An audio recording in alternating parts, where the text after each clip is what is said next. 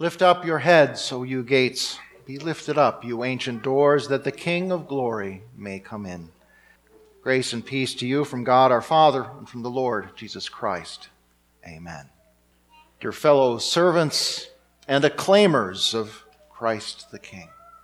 It's the kind of story that editors at sports magazines and producers of sports TV love. We see them especially in connection with the Olympics, but they can pop up at almost any time with almost any sport. It's a basically simple narrative, but with individually specific, perhaps even complicated details. Talented individual, usually starts in childhood, finds a sport that he or she loves and excels at, and pushes hard, overcoming numerous obstacles and facing countless challenges. Maybe the decks are stacked against him, or she has an injury that she overcomes, but pushes, all with one goal in mind, driving it all, and then being recognized on the national or world stage as the best of the best, getting that medal or trophy and holding it high, reveling in the cheers, the fame, the hero worship, and often even the riches that accompany his or her sporting success. There is also the driven entrepreneur, though his or her story is perhaps less commonly celebrated in the media. And that individual starts with a groundbreaking new idea or a little shop on the corner, or maybe even an antiquated family business. But he or she puts in long hours, makes big sacrifices, struggles for years, and finally breaks through. What began with a single-minded determination to succeed grew into a business empire with wealth and power and public praise, exactly what had been driving him or her all along. And we best not forget the warrior hero, although found more often in history and literature now than in our modern contemporary culture.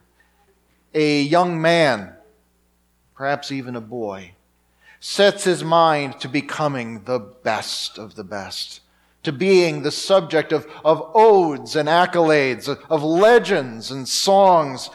And so he carves a path to success on the battlefield, vanquishing ever more deadly enemies, overcoming ever greater odds, leading ever more successful charges and campaigns. The danger is real at every step, but the glory at the end of the battle or war is what drives him on. And then there's Jesus. That wasn't him at all. His story is completely different. Yes, he was like those others in pushing forward, ever on towards his goal, despite obstacles and opposition. But he was absolutely unlike them in what drove him on. His goal was never glory, or fame, or riches, or power. He wanted nothing for himself. And what moved and motivated him and kept him going was what he would achieve for others, for the entire world. He gave up his very life. And before that, the majesty and power of his divinity, gave it all up to reach his goal. And that is hardly the act of a man driven to find a place on the world stage, to be showered with praises, to rule it with power, or to be rewarded with trophies or crowns or riches. So what kind of achiever is Jesus? Our text today, Isaiah 42, 1-4. Though a prophecy given hundreds of years before he walked the earth, describes him for us. The Lord himself speaks of him and says, "Here is my servant whom I uphold, my chosen one in whom I delight. I am placing my spirit upon him. He will bring forth the verdict for the nations. He will not cry out. He will not raise his voice. He will not make his voice heard in the street. A bent reed he will not break, and a dimly burning wick he will not snuff out. He will faithfully bring forth the verdict. He will not grow dim, and he will not be crushed until he establishes the verdict on the earth. The coastlands will wait for his teaching. Now that first verse there establishes Christ's credentials, and they cannot be matched. The Lord, the creator and sustainer of the universe, claims him as his servant and tells us that divine power upholds and sustains him. But he is special beyond that. He is the Lord's chosen one, the one the Lord delights in, and the one he places his Spirit upon. That this fits Jesus is confirmed by what we see at his baptism and his transfiguration.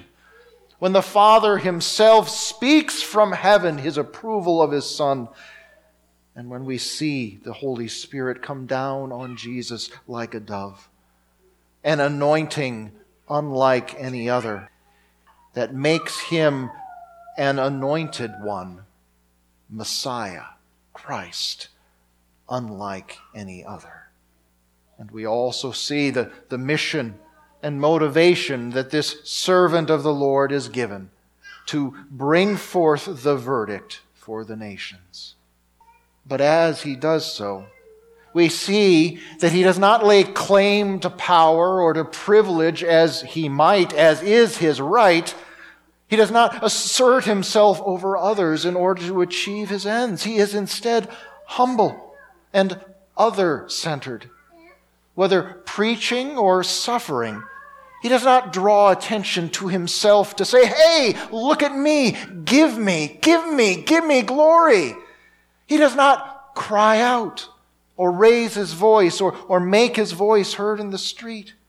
He does not make demands or seek or accept glory at anyone else's expense. But he deals gently with others, putting them first, especially the weak and the hurt and the broken. A bent reed he will not break, and a dimly burning wick he will not snuff out. But do not mistake his gentleness for a lack of determination or effort. What he comes to do, he accomplishes.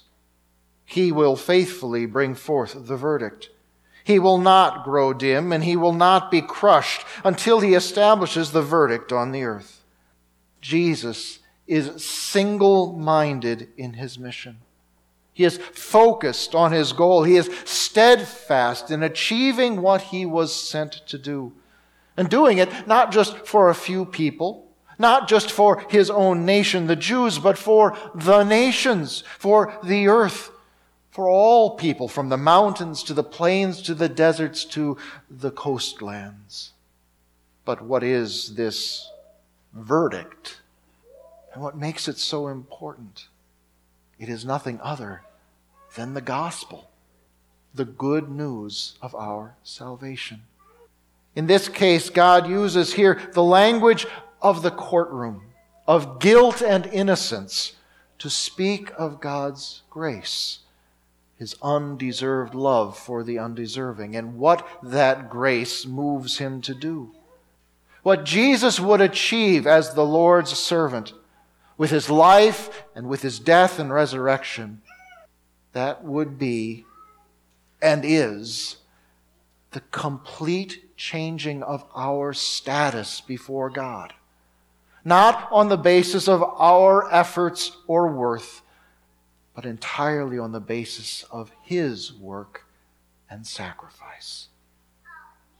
You see, on our own, when called before God for judgment, we are nothing but guilty and deserving of death and hell. We may not want to admit it, but it is true, because we are all sinners from the time that we are conceived, and we all add sin upon sin to our guilt every day of our lives. From things that we consider petty, like white lies and laziness, to things that in shame we try to cover up or excuse, like theft or fraud or idolatry or an adultery. None of us have any way to get rid of our guilt, to remove the stain and corruption.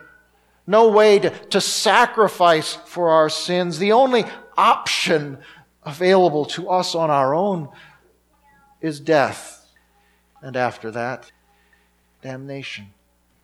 It is what we deserve for disobeying our Creator, for consistently insisting on our own way instead of God's, and then doing what we please, even though it displeases Him. But with His suffering and death on the cross, Jesus worked a courtroom miracle for us.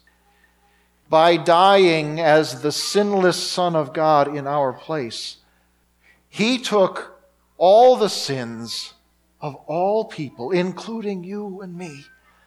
He took them into Himself, became identified with them, and He paid for them all. He was the perfect Lamb of sacrifice who bore the sins of the world. And His blood was accepted by His Father as sufficient to wash away all guilt. Which means that now all those who stand before God's judgment seat, claiming the benefits of Christ's work, receive a new verdict. Innocent, not guilty, holy, free of sin. That is what Jesus came to bring forth for the nations, for all of us. And He did. And that is something for us to count on. And in counting on it, be saved. That is something for which He deserves all praise and thanks and honor. And Palm Sunday gives us a small taste of that. We might think of it as a minute down payment on what the Lamb of God will receive in heaven and for all eternity because of His sacrifice for sinners. What is it we see on Palm Sunday? The crowds hail Him as a king. They're thinking only of their nation, but in reality, He is Lord of the universe. They shout, "Save us! Hosanna!" thinking only to honor Him with the words of Psalm 118, which we read earlier. But in reality, by saying that, they are recognizing that He is the one who saves the world from death and hell. The crowds acclaim Him as one who comes in the name of the Lord. Again, using the words of that psalm, even though that they don't realize He has come from God in order to make them holy for God. All the way through that Palm Sunday story, we see what Isaiah described here. We see the one who deserves to be acclaimed as king, who deserves all glory because it is His from eternity. And yet we see Him not taking that, not asserting that, accepting it when it is given because it is His, but not demanding, not taking advantage at all, nor letting it go to His head. He rides on a donkey, not in a chariot, not carried by servants, not in a mighty stallion, a humble colt, the foal of a donkey. Rides through the streets, and at the end of it, that's it. No more. Our reading from Philippians makes the point so beautifully. Though He was by nature God, all glory was His. He gave it up. He emptied Himself, taking the nature of a servant. Humbled Himself even to the point of death. Death on a cross, which was the goal, which was where He would be 5 days later. And yet at the same time, the Philippians passage points out the glory that awaits. that God exalts him, gives him the name that above every name, that at the last day, one day, every knee in heaven and on earth and under the earth will bow before him, and every tongue confess that he, Jesus Christ, is the Lord. Even our Old Testament reading from Zechariah shows the humility of the king coming to God's people, and yet shows him going on, continuing, pressing on, because he has something to bring to his people. And he is steadfast in doing that. Resolute, firm, continuing in his mission. Steadfast. Now you may recall that our theme for Lent has been Steadfast Savior, Steadfast Saints. Our text and Palm Sunday have clearly shown us Christ's steadfastness. But what does this have to do with steadfastness for us, his people, his saints? Well, in the first place, we simply have to appreciate what a wonderful Savior we have that would do so much for us without our deserving it or even asking for it. And then trust it. Believe it. Leave your sins behind.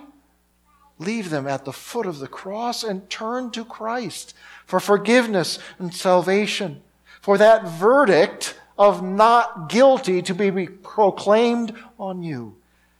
And then rejoice to be one of his holy ones, his saints, and hold on to the amazing truth that Jesus did all that he did, living, working, suffering, dying, that he did it not for the glory, not for the fame or wealth or power or influence, but for that one purpose, to save you and other sinners from being punished for your sins.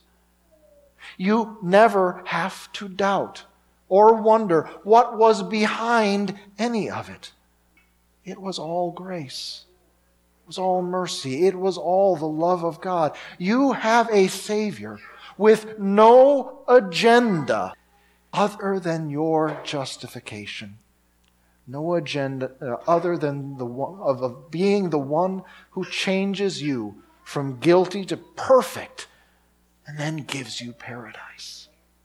And then, in faith, in Christ, as a saint, you are steadfast too. It's what Paul encouraged in the reading from Philippians. Let this attitude be in you, which was also in Christ Jesus. You are empowered by the gospel to live and work the same way Jesus did. Of course, you don't have the same mission, and you haven't somehow become divine as he was, but because you are forgiven and made holy, new creations in Christ, you are not who you used to be or as you used to be. You are able to do what you were not able to do when you were dead in your trespasses. And most importantly, you are no longer burdened or weighed down with or corrupted by sin or weakness.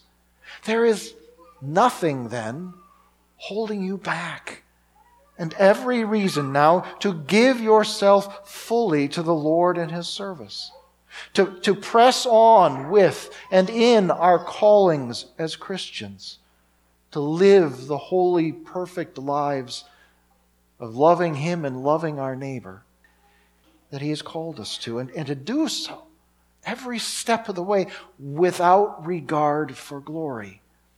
Because we are now driven by grace, not by any kind of self-serving ambition.